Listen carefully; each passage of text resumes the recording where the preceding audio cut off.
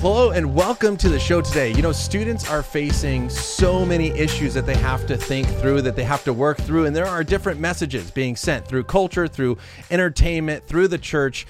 And our goal today is to have a conversation on some of the hot topics that students are facing, to get them to think well, to think biblically about this, and actually go make a positive difference. Not just have ideas, but to actually start to live out these ideas and effect a positive change here in today's culture. My name is Ryan Pauly, the president of Think Well, here to help you think well about these issues, to engage the culture well. And joining me today is a good friend, a professor, a mentor of mine, Dr. Sean McDowell. Sean, thanks for coming on. Ryan, you're doing a great job, buddy. It's my treat. I appreciate it. Yeah, thank you. I mean, this is so good. I learned everything I know from you, and so you can pat yourself on the back for everything that's happening. No, but this is the fourth time that Sean has joined me on the show over the years. One of the very first people that I ever interviewed. But today we are discussing his newest book that was just released we're in July 5th, A Rebel's Manifesto: Choosing Truth, Real Justice, and Love Amid the Noise of Today's Culture or Today's World. So if you don't know Sean, he is a PhD professor at Talbot School of Theology, Biola University, teaching apologetics there. Also has very active on social media, quickly growing YouTube channel with a lot of good conversation. So he's doing a lot of work in this area. So again, Sean, thanks for joining. And let's just start here, kind of this book, A Rebel's Manifesto. Some people may be surprised by the title. I think if I heard you correctly, this is kind of a redo of an older book that you wrote, Ethics. Kind of tell us a little bit about this book and the purpose for you writing it. Yeah, thanks for asking. It is an update to the very first student book I wrote called Ethics in 2006, which means I wrote it in 2005. Right. Now, that was a book for students. There was very little apologetic worldview resources at all, and that was pre-social media. So that book did pretty well, and it basically was like, let's talk about the thorniest ethical issues of the day. So at that day, it was like war, homosexuality, abortion, divorce, these kind of topics. And then over time, I was like, wait a minute, it's time to update this book. And I just started to realize, number one, social media has changed everything. Right. And second, there's so many more pressing issues. But third, those chapters were long. And I'm like, students are going to much more appreciate 3 to 4 page kind of packed, concise chapters. But I added issues like immigration, gun control, race, transgender. So it's really a book for students to ask the question, how do I think Christianly about the toughest issues of our day? Now, the title you mentioned, I love that you said it might surprise some people, because probably if you ask most people, you know, what words come to your mind if they happen to be familiar with me, with Sean McDowell? And probably rebel would be about towards the bottom of the list. And what I'm trying to do in this is flip what we think about a rebel. So if you look at the history of rock music, go back to the 1950s, there was some rock music that was rebelling against racial injustice of its day. In the 60s, it's more of a rebellion against traditional values. In the 70s, there's some rock music rebelling against war. 80s, punk rock, 90s, etc. Rock and roll, in the dress, in the sound, in the words, represented kind of rebelling against something. So I started thinking today, rock and roll has kind of faded in that role that it plays culturally that it did in the past.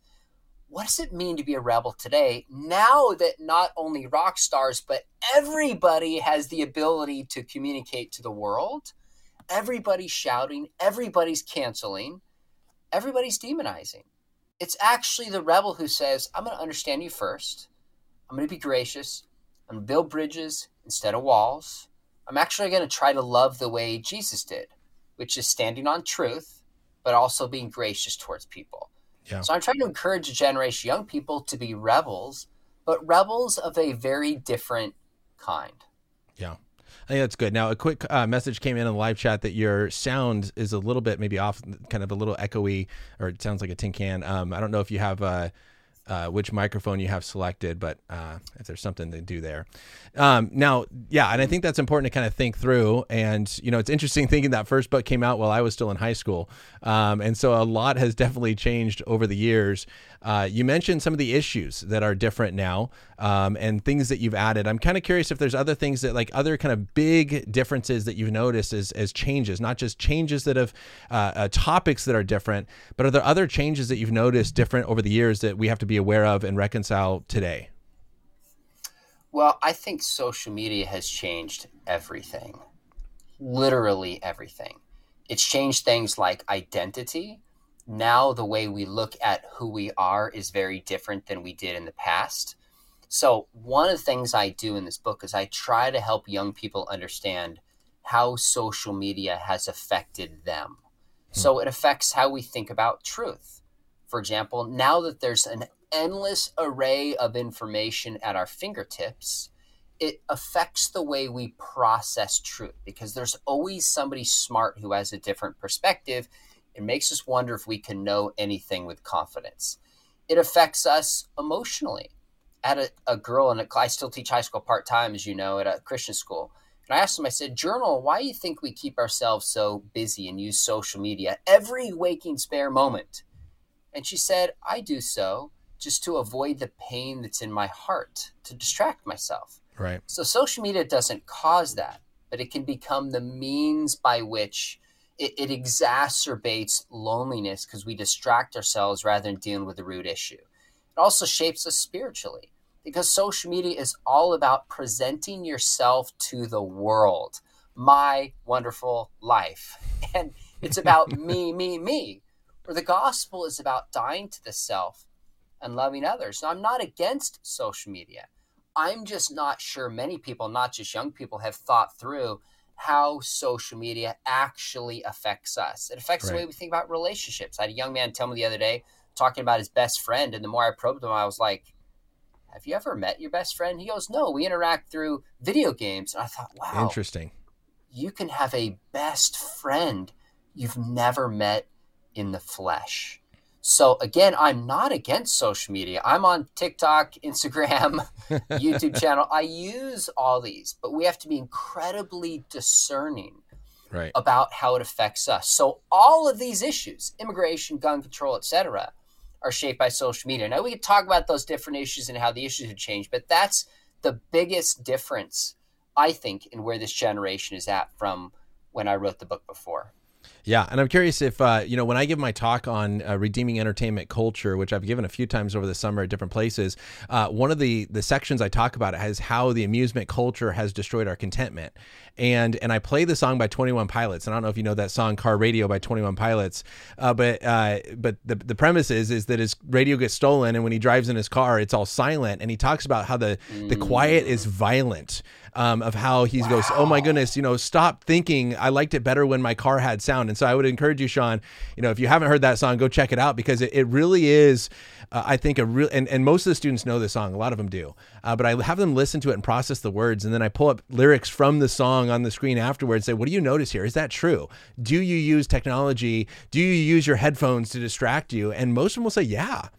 I don't want to have to interact with people between classes. I don't want to have to think about those difficult things in life. And so I'm going to use video games or music or whatever to distract me. And so what you're saying here is so true. And so this is one of kind of this is like the first issue that you address after kind of talking about, the challenge and what it looks like. And you start to get into part 2 of the book, which is cultural issues. The first one you address there is social media. So maybe before we jump on and talk about a few other things, since this one came up, what are some things, like some practical steps? So, we're talking about how it can affect us. What are some practical changes? What are some practical things that people can do to use social media well? Well, the first thing is just to be aware of this. When we understand that social media is affecting us, it takes some of the power out of it to shape us.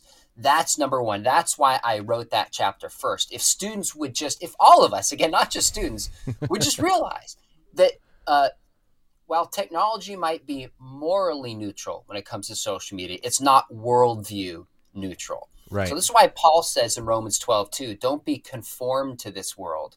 Be transformed by the renewing of your mind. Notice conformed is past tense. Our natural state is to be conformed to the ideas around us if we're not actively being transformed by thinking. So step number one is be aware of this. It's shaping us hands Right. down. Yep. Step number two is just limit at times the amount of social media. So have spaces and times where you turn social media off, whether that's in the morning for a certain time. We have our kids turn in our phones at night and turn them off. Whether it's at the dinner table, have space from social media. And that's like the song you mentioned. That's where things really begin to, let's just say we're aware of how much it's affecting us when we step away from it. Third thing is follow people who will encourage you and be positive on social media.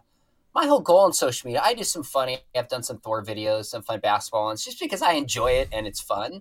But my whole goal, I know it's yours, is to answer tough questions, to give quotes that are encouraging, scriptural ideas, that when somebody's on TikTok or on Instagram, they follow Christians that just remind them of the positive. So follow Christians. My last advice is think before you post anything. Right. Pause. I can't tell you how many times I've had to delete tweets, delete comments. I post it and then I think, God, that was not very generous. That was snarky, and that's not going to help. So I've learned to just stop and think and ask, okay, how will that be received? What's my goal here? Is it just to win an argument, or is it to win the person and to represent Christ? Give it some time. So those are a few things I found are just good strategies in engaging social media. Yeah, I think that's helpful. Now, Sean, I have to ask you, you talked about the basketball video. Did you make that final shot, or was your son Scotty sitting off camera and he made the shot? That was a false dichotomy. So I'm just going to leave it there. So it was a different video. All I'm saying is I'm splitting the horns in the dilemma. That was a false dichotomy. It's not either or.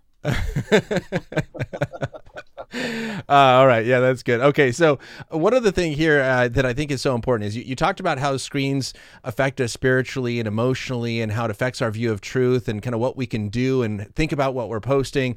But you also in your book have a short section on how screens affect our identities. How are students' identities being shaped by screens? Well, screens are all about, and again, I'm not against screens, but you look at Instagram, you look at TikTok, it's all about presenting a certain view of yourself to the world. And it's basically that my life is awesome.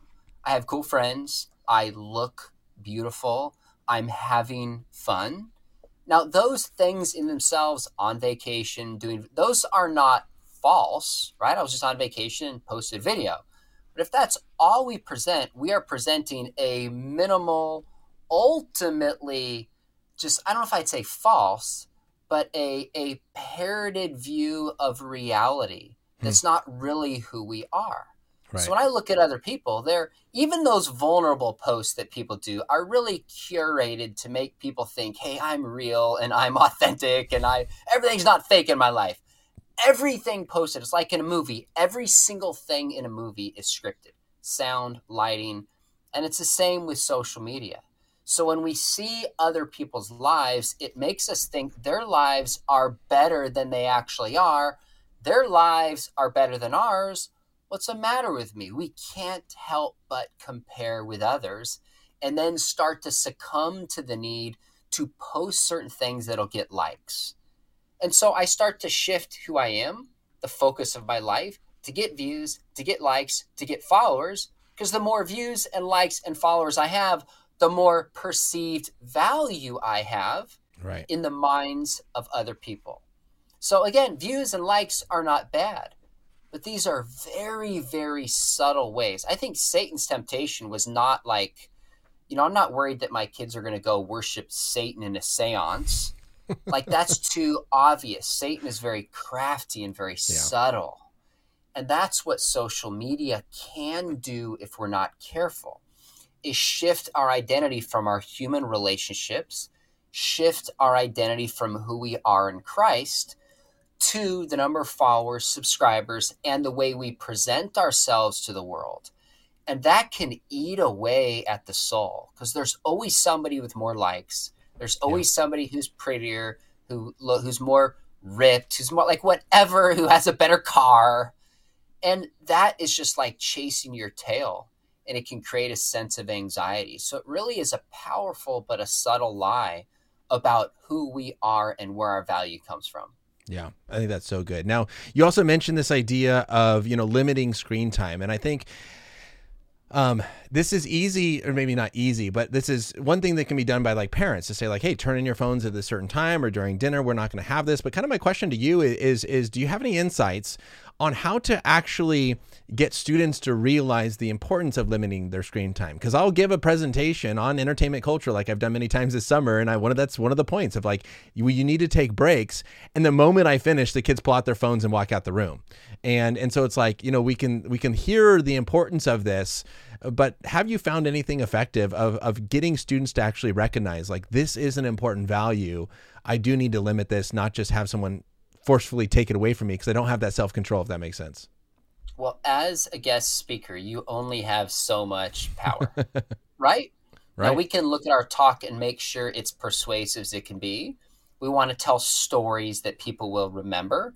We want to be effective, persuasive speakers. But you and I have no control when we speak about what a kid is going to do when they walk out. Right. Now that's different in my classroom.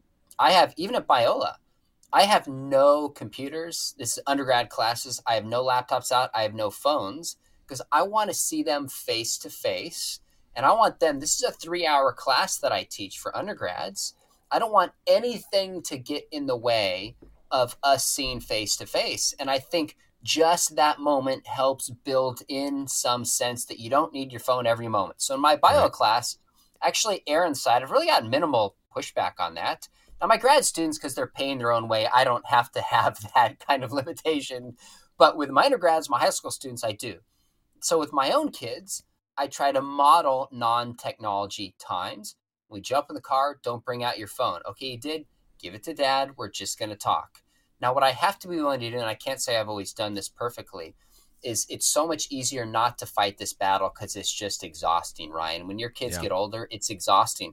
My daughter was the last one to get a smartphone, at least this is what she told us, in junior high at a Christian school. And you've been to our school, CVCS. Yep. I think she was in 8th grade, and we were told many times that we're the worst parents on the planet. Now, my daughter's amazing. She doesn't believe that. Like, I get it. At that time she was 13. It's 2 years later. But there comes a point where you just don't want to fight the battles. You want to give in. But I have to keep reminding myself, okay, why am I fighting these battles? What's best for my daughter? And so, an example, I don't know if you're talking on, is like Steve Jobs and Bill Gates with their kids. They wouldn't have technology. They kept it out of the home and kept it out of their kids because they're the ones who know how damaging it is. Right. So that creates, so give the best talk you can, model for people, control what you can, and keep fighting the battles, but just make sure they're fair. So I found most young people, if I express what my boundaries are and they're reasonable and why, will actually be okay with it. Sometimes my kids have pushed back because our rules were unreasonable and we adapted them. Sometimes we don't. So we've just got to control what we can, model, have reasonable boundaries, and then especially build in time without smartphones. And then kids begin to see and intentionally reflect with them on, hey, what's this like? And one last thing I do with my kids is I was sitting on vacation with my 9-year-old who went to sit down, and this kid who's in line in front of us, he's probably 9 or 10, had his headphones on and his iPad out. This is to go to breakfast. Walks in, sits down, had his headphones out and his iPad all the time while he was at breakfast, and his parents let him get away with it. So I just point out to my son as graciously as I could, I said, hey, you've seen this guy the whole time. What do you think about that? And it drew it to his attention. And then the next time he goes, Dad, hey, look at that kid. He's on his iPad. And I don't want my son to be judgmental, but I want him to observe how people use technology and be thinking about this ahead of time. Yeah. No, that's so good. And I think that's a good question of like, hey, what do you think about that? And to kind of, again, point that out, because I think that's important. And it happens all the time where we go to restaurants and we see kids that are doing that. My wife and I were at brunch the other day, a few months ago, and there's probably what looked like about a 7-year-old sitting there watching iPad the entire time, where mom was literally feeding the child, because the child would not even look away to feed. I don't remember if it was a boy or a girl, to feed himself. So every now and then mom's like, here's a bite. And it's like, just kind of observing that and going, okay, what are we going to do? How do we create a different culture with our child, and kind of recognizing these things and trying to create that different culture? And I think it's good. Now, you mentioned in that answer two different times, one of being kind of judgmental, not wanting to be like that, and another time of being called the worst parent.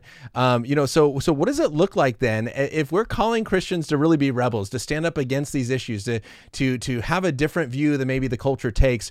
What does it look like to do that, yet at the same time be loving to our neighbor, and to not be seen as someone who is just judgmental or hateful? So what does it look like from a biblical perspective to love in the midst of standing against kind of the cultural view on these issues? So there's a couple ways to look at this. Number one is, I don't want my kids to have a judgmental spirit towards others. That's different from the world calling Christians judgmental because of the views that we hold. Right. So like with my son, I want him to be thoughtful about technology, but I don't want him to look and go, those are horrible parents. That kid, I don't want that spirit that's holier than thou. So that's what I mean towards others. I mean, the Bible says in 1 Corinthians 5, I believe it is, Paul is like, we judge one another. Don't judge outsiders. God will judge them. Now, John 7:24, we are to make a righteous judgment, but that's different than being judgmental. Right. So when I talk with my kids about a lot of the issues in this book, I try to get them to understand where other people are coming from, so then we can be charitable towards the views that other people hold. I might think they're wrong. I might be upset at their moral position, but I've got to at least understand where they're coming from and why. So I might say to my kid, why do you, next time I'll ask him, I haven't yet, why do you think those parents do that? And he'll probably figure out, it's easier. They're tired. They're on vacation. Don't want to fight battles. Maybe. I don't see the rest of their parenting. Maybe they just let this go on vacation so they don't have to fight the battles. That's not the end of the world if that's the case. So I just don't want Christians to be judgmental in our spirit, although we have to make judgments about ideas we're called to. Right. When it comes to outsiders, I just want to make sure that if I'm called a bigot or hateful or judgmental, it's not because I lack a loving spirit. And it's not because I'm dying on a secondary issue. It's because of an issue that's tied to what it means to follow Jesus. I can live with that. So I get called bigoted regularly because I speak out on issues of sexuality, and especially on issues of marriage. If I just post anything, I can tell you the emails and the social media comments, you are so hateful and you're killing kids. Well, I don't enjoy that. Right. But because I firmly believe that my views are rooted in what Scripture teaches and what it really means to love people, I can live with that. When it's comments like, Sean, you were snarky to this guy, Sean, you were a jerk, those give me a little bit more pause, because maybe they're right, maybe they're not. But I don't want to be a jerk. I don't want to be unkind to people. I don't want to have a judgmental spirit. That's the difference. So I think it's great, Cook. I'm going to totally butcher this, but he's like, Christianity is offensive enough. Let's not add anything to it through our attitudes. If people are offended, let them be offended at the gospel itself. Right. And I think that's right. Yeah, I quote that all the time as well. The gospel is offensive. Let's not add any offense to it. And I think at least that's I may be misquoting it too, but at least that's how I say it and how I remember it for sure. And I think that's good. Now, one last thing kind of here on kind of our attitude and having these conversations, you brought up in your book, and I just thought this was so good. And I even applied it to the last conversation I was having at the last camp I was at. But you talk about this idea of like, we are able to respond better when we truly understand what God has done for us. And you use the example of the unforgiving servant, right? And so, for those listening, right, we remember the story of the parable that Jesus teaches where the king forgives a servant of this just massive debt. He goes off, finds a servant that owes him a much smaller amount of money. That guy can't pay. And instead of forgiving him, he throws him in jail. Right. And when the king hears of this, kind of brings that servant back and goes, I forgave you of so much. How could you not show that same forgiveness back? And you say here in your book, and of course I just skipped the page or I just closed the page on myself. But you say here, the implication of the parable is when someone is transformed by God's mercy, they will extend that mercy to others. Therefore, a failure to grant mercy to others reveals we don't truly grasp the depth of God's mercy to us. Can you unpack that a little bit there on how we can better approach these conversations? So I was invited to speak at a good-sized Christian school, prepared a talk specially for them. And maybe a day or two before, shortly before, the chaplain contacted me and goes, "Sean, I'm so sorry. We've got to cancel." And my answer, Ryan, was, he said, we accidentally booked 2 speakers for the same time.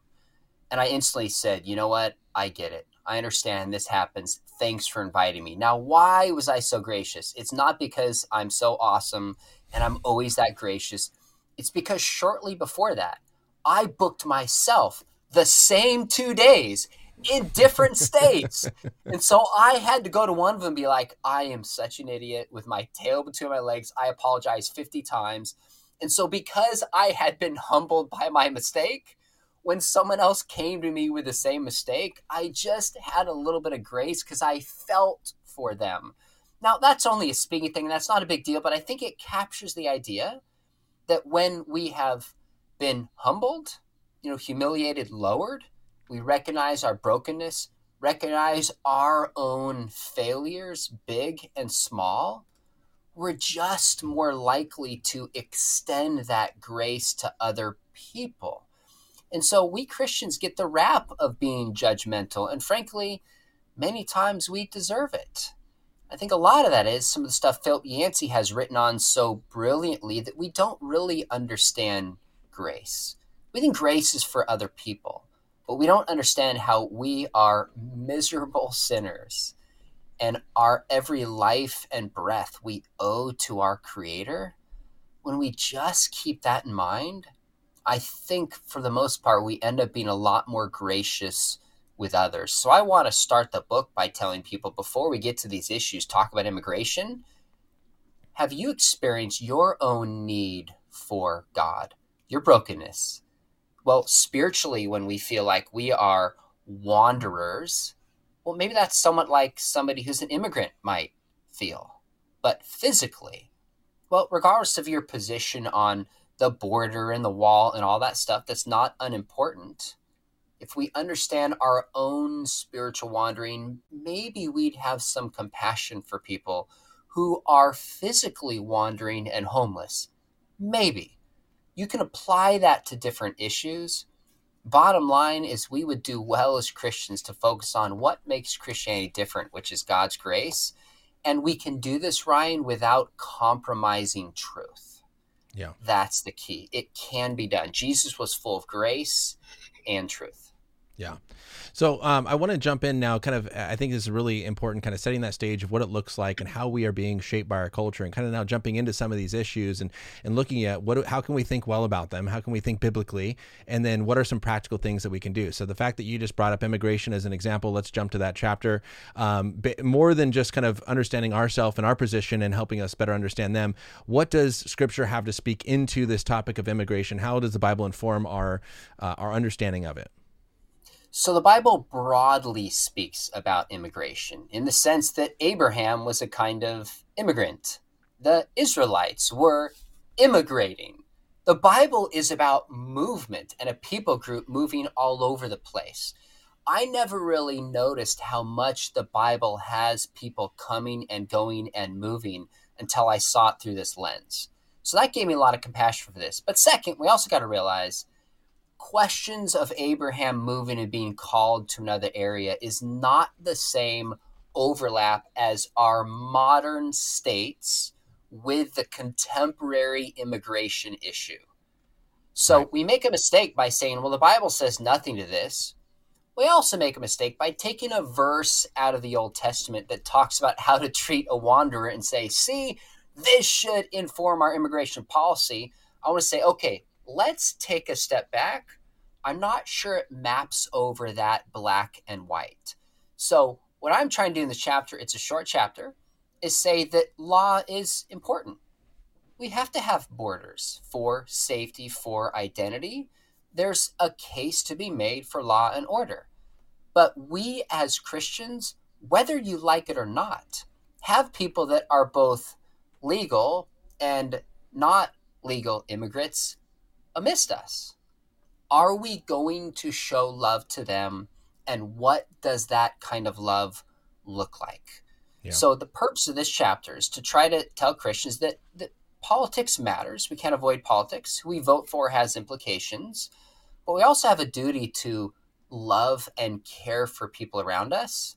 So since this is a book for students, I'm just asking students to say, I wonder how many in your neighborhoods, on your sports teams, in your schools are immigrants.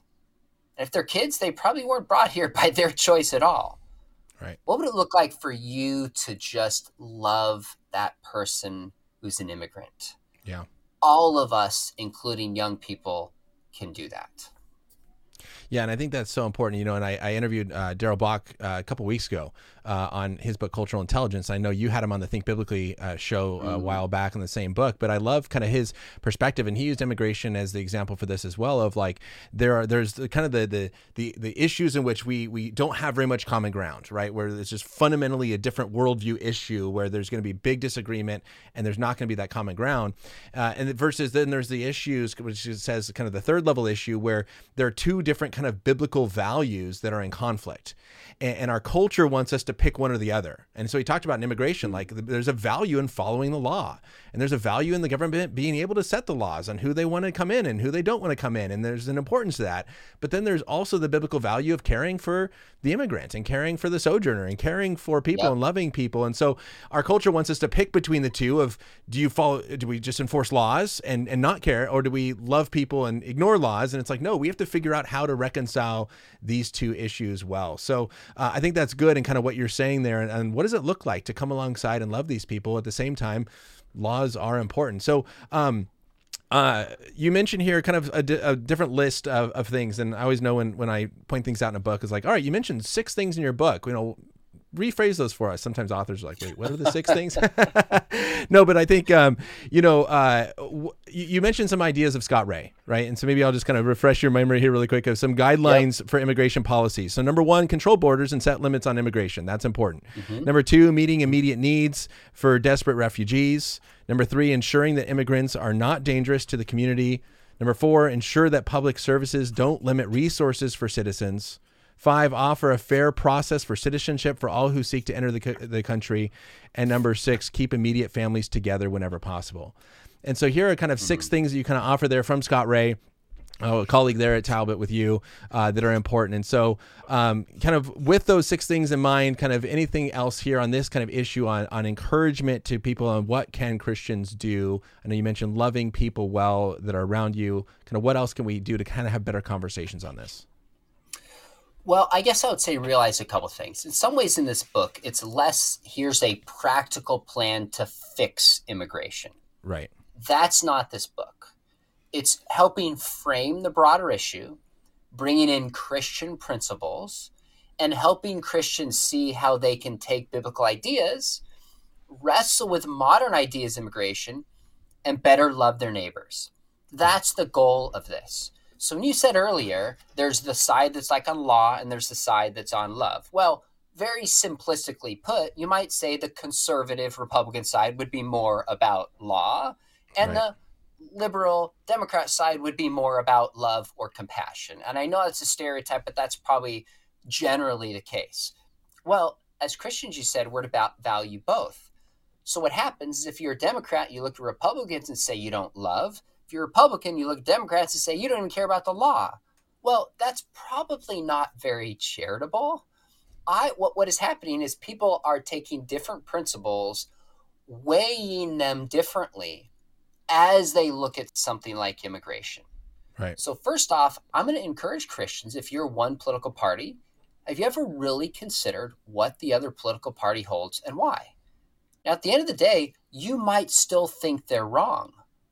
But if you haven't really taken the time to understand their arguments, I would say maybe you haven't actually loved your neighbor and you won't have compassion for them. And if they're wrong, then your convictions will be even deeper and you'll be able to communicate more effectively because the other person will feel like you understand their views. So I'm not taking a relativist view in this saying all political views are equal, left and the right, let's sing kumbaya. That's not my point.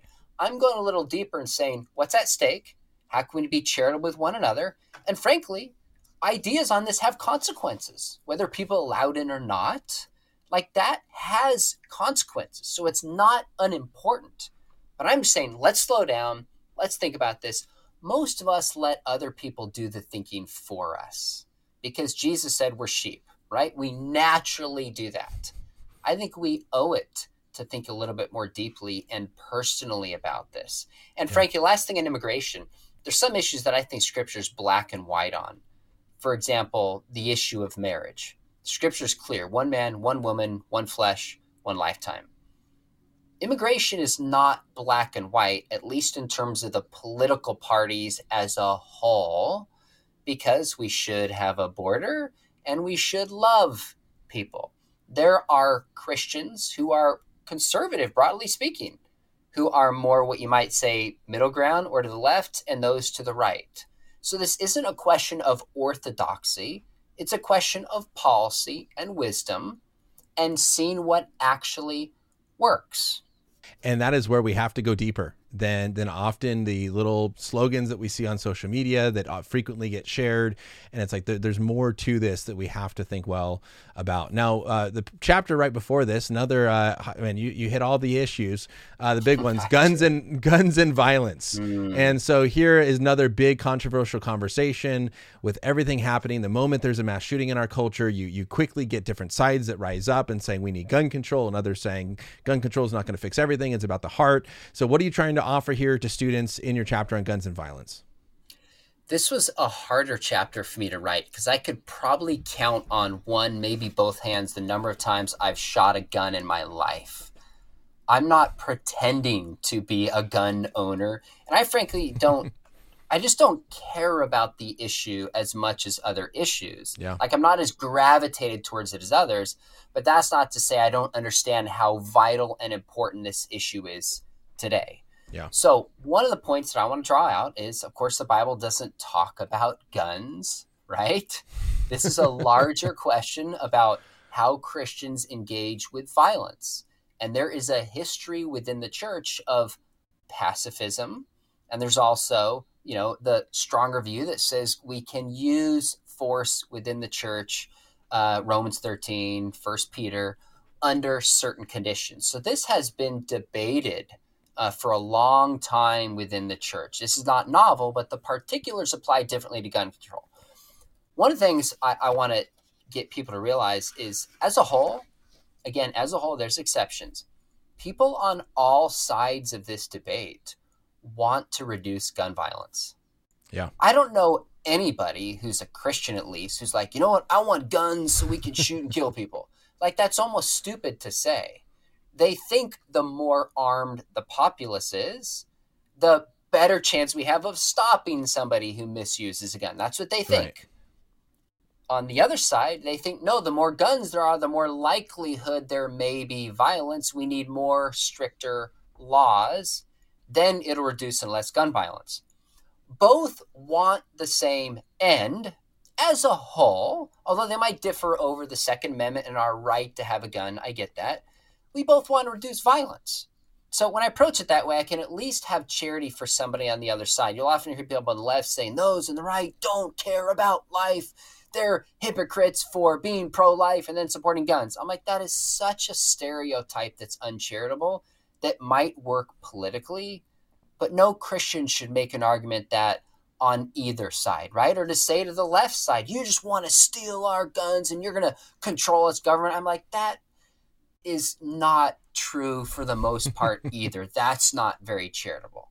So let's understand why people are making the arguments that they make. And then this says, what do the facts actually show? Let's go to the states where they have the greatest gun control.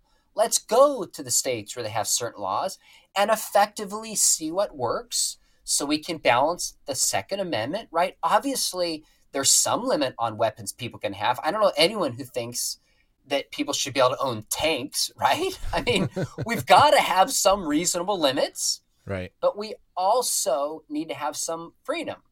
And the Christian just should say, what policy really works without being extreme? Now that brings it back to what the data actually shows.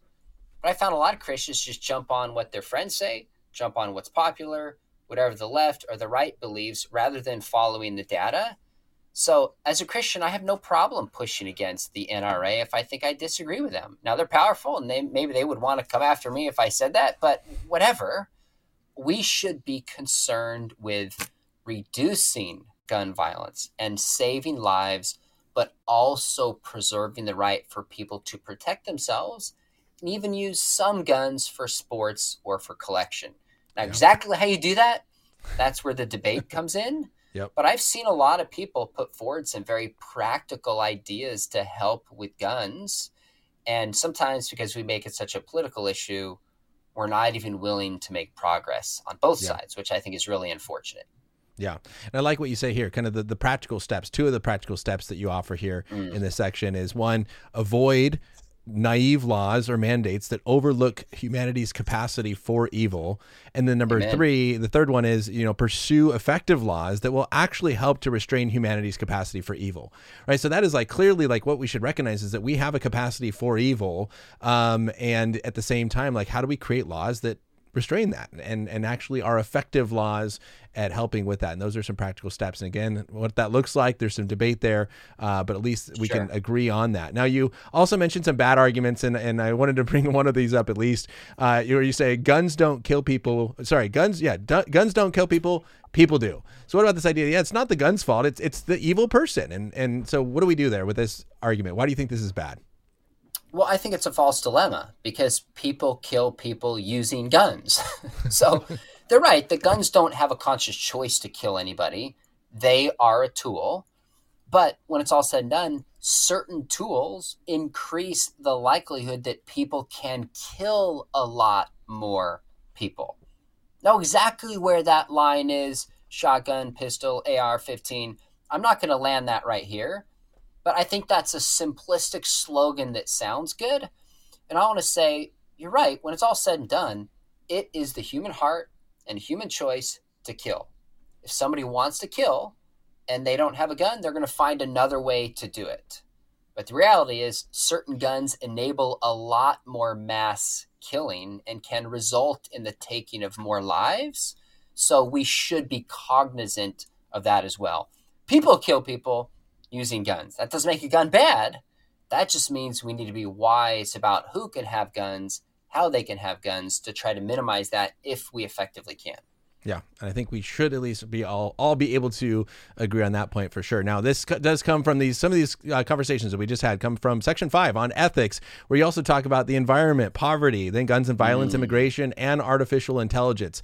There's 26 different chapters in this book. Again, short chapters, a lot of good information. If you want to pick this up, it is available everywhere. I want to jump to another section on relationships. And two here that I want to kind of touch on a little bit is, first of all, this is idea of loneliness. I think that this is very common and very popular in our culture today, especially with COVID happening. And I hear a lot of students I talk to, man, COVID years were very depressing, very lonely. At the same time, we think that we're more connected and we're involved in everyone's life because of social media. At the same time, I love it. I think it's Sherry Turkle that puts it, this idea of being alone together. And so what are you kind of trying to draw out in this chapter on loneliness? How can we think well about this issue? Well, this is a great example of a chapter I did not have in the book in 2005. Loneliness was an issue, but it has grown exponentially. And a lot of people have put to the time that that smartphones, when over 50% of the populace had them. This is Jean Twenge in her book, iGen. You see a hockey stick increase in loneliness. And in some ways, we could say that's only been drawn to the surface and exacerbated during the pandemic. So I feel like I've got to talk about loneliness, but what's the heart of loneliness? Well, the Bible makes it clear that we're made for relationships. That's what we're here for. That's our purpose. Yeah. So we suffer when we're not in healthy relationships. What's the worst place to be in prison, assuming you're not being tortured? Is solitary confinement. Hell is described as darkness, which is aloneness, and heaven is a city bustling with people or a banquet where there's relationships. So this generation is suffering with loneliness, and we're giving them drugs, and social media can be a drug. I'm not against drugs insofar as they go. obviously illegal drugs, but certain drugs to help with chemical imbalances, et cetera. I don't have a problem with that in principle. But the root of the issue is relational. And so I'm calling this generation back to just say, what are you made for? What are your relationships like? And I would say shows like Stranger Things and The Avengers, why does this generation love them so much? Because it's a group of people in relationship on a journey, loving and sacrificing for one another. That's what the body of Christ is supposed to be. That's what it's meant to be. We have an even bigger, more important vision to call people to. And instead, we just entertain them and give them pizza. Yeah. Yeah. Now, Sean, have you, I might have asked this to you last time you were on the show, but have you seen the show Alone on Netflix? I have not. Okay, No. It's fascinating. My wife and I, a new season just popped up on Netflix. Pretty much they dropped 10 people off in like northern Canada all by themselves, and the person who survives the longest wins $500,000. But it's just absolutely telling of like the number one issue. Now, again, there's like injury that has to send them home and things like that. But one of the biggest issues that sends people home is just they can't be alone that long, and it gets to their head. The depression sets in. They start talking to themselves. They go crazy, and it's like I can't be away from my family. I know this money would help in everything, but I can't be away from my family. I got to go. And then they tap out, and it's like $500,000 is not worth it to keep them there. And they talk about this issue or this season more than others. It's even at the very beginning talking about the mental struggles are even sometimes more powerful than the physical struggles of surviving in northern Canada in the freezing cold and dealing with bears.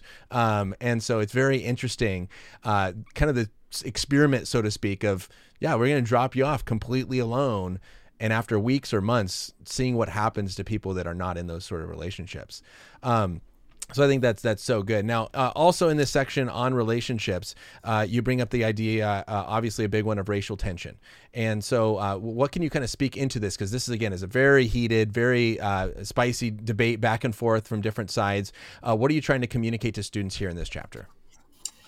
You know what's really interesting, Ryan? When I wrote the first book, Ethics, in 2005, you know what topic I did not include, amongst others, was race. It didn't cross my mind to put a chapter on race. Now, we were in a very different spot culturally at that point. But do you think any minority in America writing a book on ethics to students would leave out the topic of race? Of course not. When I went to write this, I had a moment I stopped. I'm like, oh my goodness, I've got to include immigration, gun control, transgender, but race, how did I miss that? Now, I kind of hesitate to use the term privilege because it's such a loaded term, but I really do think that's an advantage or a privilege of being in the minority race, so to speak, that I don't see myself through the lens of race. I'm not aware of it. I don't have to navigate reality because most people are more like me. So I start off this chapter by going, gosh, my eyes have opened to this. Wish I had included it back then. I wonder what other blind spots I have. I think any Christian should just be able to see themselves and the world that way. So I talk about some of the myths that we make. Some people say we live in an absolutely colorblind society. Race is not an issue. Myth. Other people err by seeing race everywhere and reading race into subjects that are not about race. And I think they can do that for political gain. They can do it for a lot of different reasons. I think that's also a mistake. So the bottom line is the Bible doesn't talk about our identities in terms of race the way we do today. The skin color of some people is mentioned. Ethnicity is mentioned. But as far as I understand it, race, the idea that you are black or white, was invented as a way to justify slavery. That was a part of where this identity of what it means to be black and white was invented to justify slavery. So the Bible's not going to talk about race in the exact way that we do today. But what does it talk about? It talks about not showing favoritism. It talks about loving people who are different. It talks about issues of like Jew and Gentile that's not race, but it's about differences with cultural implications. How do we love people who are different? Whether it's age, whether it's skin color, whether it's sex. That's the heart of the question about race. So, biblically, I'm also trying to point out at the beginning, God cares about racial diversity in the sense that God made a world in which human beings of all different races and ethnicities would come out of it in the Hmm. past. In the present, in the church is made up of differences. But God also cares about diversity in the future. When we get this depiction in Revelation of people from all places and all nations come together as one. So, diversity, whether race or other issues, is beautiful and built into the Christian ethic. We've just got to make sure we take ideas from Scripture, not from some of the cultural ideas about diversity, equity, and inclusion that I would argue don't match up with a scriptural ethic. Yeah, I think that's good because I think that there's, as with a lot of these issues, right, where it's like God clearly values diversity. And then there's like, okay, Amen. but then how do we go about achieving this? How do we recognize it? How do we value it? Is where maybe conversations sometimes go in different places in what we're trying to recognize here. Some of the practical steps that you offer here on racial tension. You talk about, as you mentioned there, hold on a second, I just, again, switched to the wrong page, right? Building relationships with people of different ethnicities, rooting out racism in your own heart, and being a good listener. I'm just kind of curious because I know you've kind of had some of these conversations. You mentioned it briefly in the chapter of like what it looks like or what I guess what it looks like being a good listener. Like what are we listening for, and how should that listening kind of shape us? So, building relationships and listening are two of the most valuable things. I went and spent a year after I graduated from college, traveled with my father, and then the second year before I went to grad school, I went and I worked at a church in the inner city in LA called the Dream Center. It is one of the most, at least at the time, one of the most racially diverse churches I had ever been to in the inner city. And I'm from like small town mountains of San Diego. I partly want to stretch myself, but I just wanted to see the world through the eyes of different people who've grown up in radically different situations. And it was really eye opening to do a Bible study in the inner city in LA. And every time I pulled in with my Honda, not every time, the first few times, these drug dealers would walk up to me trying to sell me drugs until eventually they figured out they go, "Oh, hi, Pastor, welcome." I'm like, for me, where I grew up, I was like, that is so foreign to me. But getting out of my comfort zone, going to just serve in this ministry was really transformative to me to begin to understand and see the world how different people do. So, listening is just not for somebody to make a point so I can come back at them. It's Right. just to understand. So, after the George Floyd incident, I mentioned this briefly in the book. My son and I went to somebody who he was in close relationship with, and this person is black from the inner city, and just said, "Hey, would you be willing to talk about how you've processed this George Floyd thing so we can understand?" That's it. Took him out to lunch for an hour, and all I did is ask questions. And my son and I walked away. We're like, "Wow, there's probably a few lessons he drew from this that I thought I don't agree with that. That's not the conclusion I would draw." But my point was not to correct him. My point was not to argue with him. My point was to understand the world through how he experiences it and how he processed it. And I learned a ton by going, "Oh, I never would have thought of that. I didn't see something a certain way." And I think he felt cared for as well. In fact, at the end, he told me about a friend who said, "Hey, can you tell us how you process this incident, the George Floyd killing, not just an incident?" And he said the moment he started to share, this guy cut him off and then started to turn it to politics and argue his view. Hmm. He said, "You guys didn't do that. You just listened." That's one small positive step forward. Bottom line, Yeah. Ryan, a lot of people just want to be understood. They want to be heard. M. Scott Peck said the greatest way to love somebody is to listen.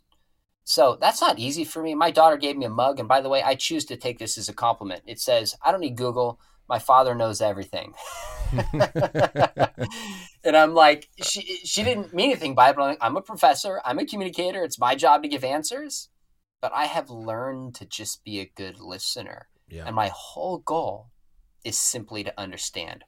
On racial issues, so many of my black and brown and Asian friends have just said, when I take the time to listen, or times that I haven't, they've let me know it's helpful, or in this case, not so helpful. So if every Christian would just say, I just want to listen, I want to get out of my comfort zone, understand the world as somebody else sees it, that would be a profound act of love. And again, you can do that without compromising your views on race or diversity or justice.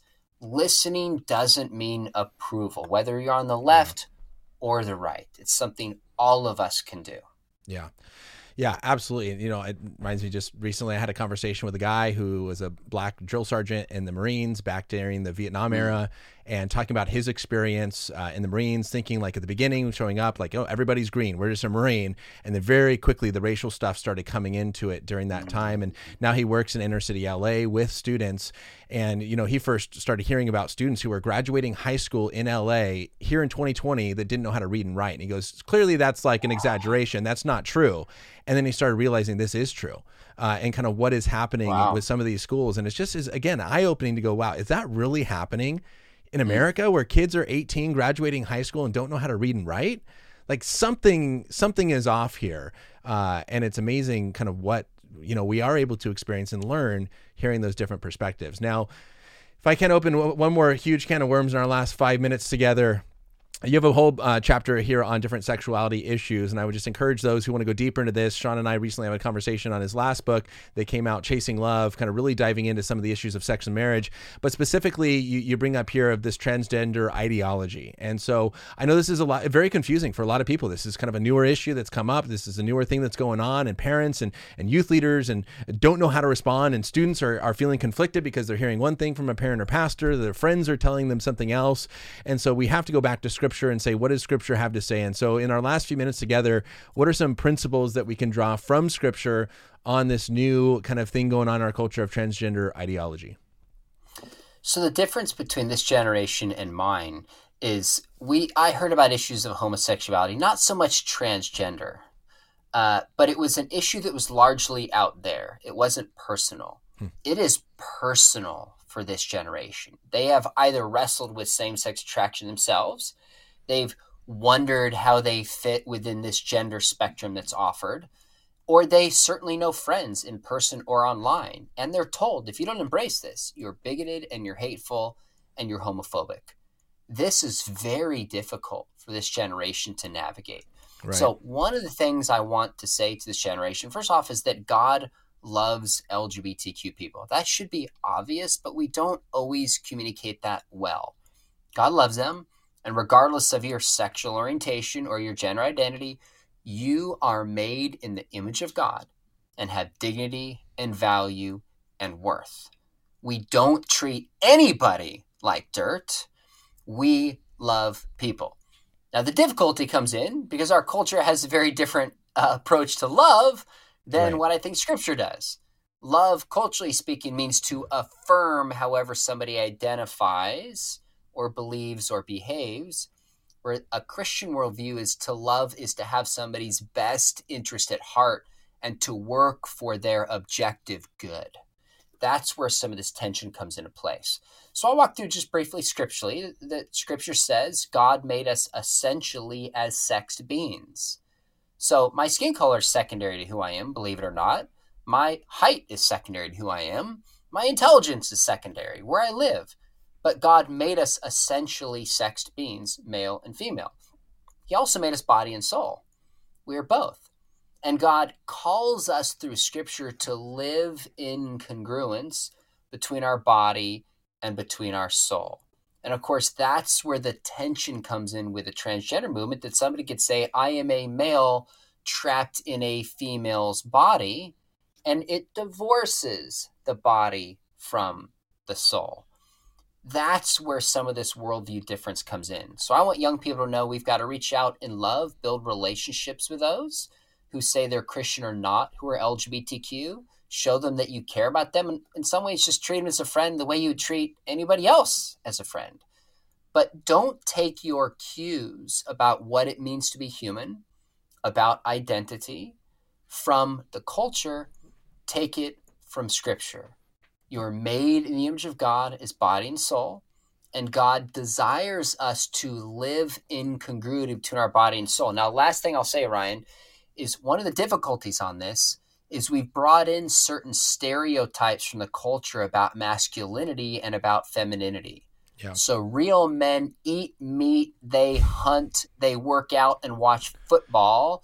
And then there's some girl who's like, I want to watch football. I actually want to work out. I like meat. And in the past, she could be a tomboy and everyone's like, oh, that's fine. Now you start to wonder if a girl feels that way, if maybe she is actually a boy. Yeah. And part of what brings that damage on is these stereotypes that have pervaded our culture and in some ways pervaded the church. Yep. So we can't lose the distinction between male and female, but let's make sure we don't bring in these harmful stereotypes that ends up in many ways just confusing kids. Yeah. Yeah. And I think that is a great way to kind of end. And there's so much more to talk about though, but I think it's so real. And that's one of the things I discuss in my talk on gender identity is, and how to navigate this, is these stereotypes and that often the church does bring in. I've talked to individuals who say they went to a men's retreat and it was all about shooting guns and chopping wood and, let's just drink coffee and have beards. And the guy's like, I don't like that. And I don't fit in with that. And it makes them feel uncomfortable or they don't want to go. And so it's some of these things, it's like, it's not wrong that a man likes to shoot a gun or chop wood, but I had a girl recently tell me I want to be a boy because I like chopping trees. And it's like that's the idea right there of like, we're putting this impression out there without maybe realizing it, that is confusing kids to think, if I like playing in the mud and chopping down trees, then I must be a boy. And I think that's so huge. And again, one of the biggest questions that I was asked throughout the summer, different events that I've been at is, but how do we love people? How do we support homosexuals and transgender individuals? And so it's like, that's what students are really trying to wrestle with, is not only what is true here, but how do we come alongside and support? Because as you mentioned, our culture gives a very different picture of that. So with that though, we are out of time. There's way more to talk about. So check it out, pick up this book. There's so much more here. There's 26 different chapters of different issues. But Sean, thank you so much for coming on and discussing some of them with me and giving a preview of what you've done to my listeners and helping us think well about these issues. Thanks, Ryan. Appreciate it. All right, everybody. With that, so let me finish up here. There's a lot more going on this summer. I'm leaving actually tomorrow, flying out to Florida for another event, and then coming back for a few weeks before heading out on another trip. So more shows are coming up in the future. My one yesterday, I had major technical difficulties, so we had to record it rather than streaming live. So I will be posting that recording next week. My conversation with Mikel Del Rosario. I'm making a case for the divinity of Jesus, so you can be on the lookout for that. And again, as always, I would really love it and appreciate it if you subscribe. Share this with a friend or family member, because I know that this is something that is so relevant and so important, and we need to know how to think well about these things. So with that, have a blessed and wonderful rest of your day. Continue to think well and think deeply about God, Jesus, and Christianity, because they are worth thinking about. See everybody. Have a good rest of your week. Just as you leave, won't hesitate to follow.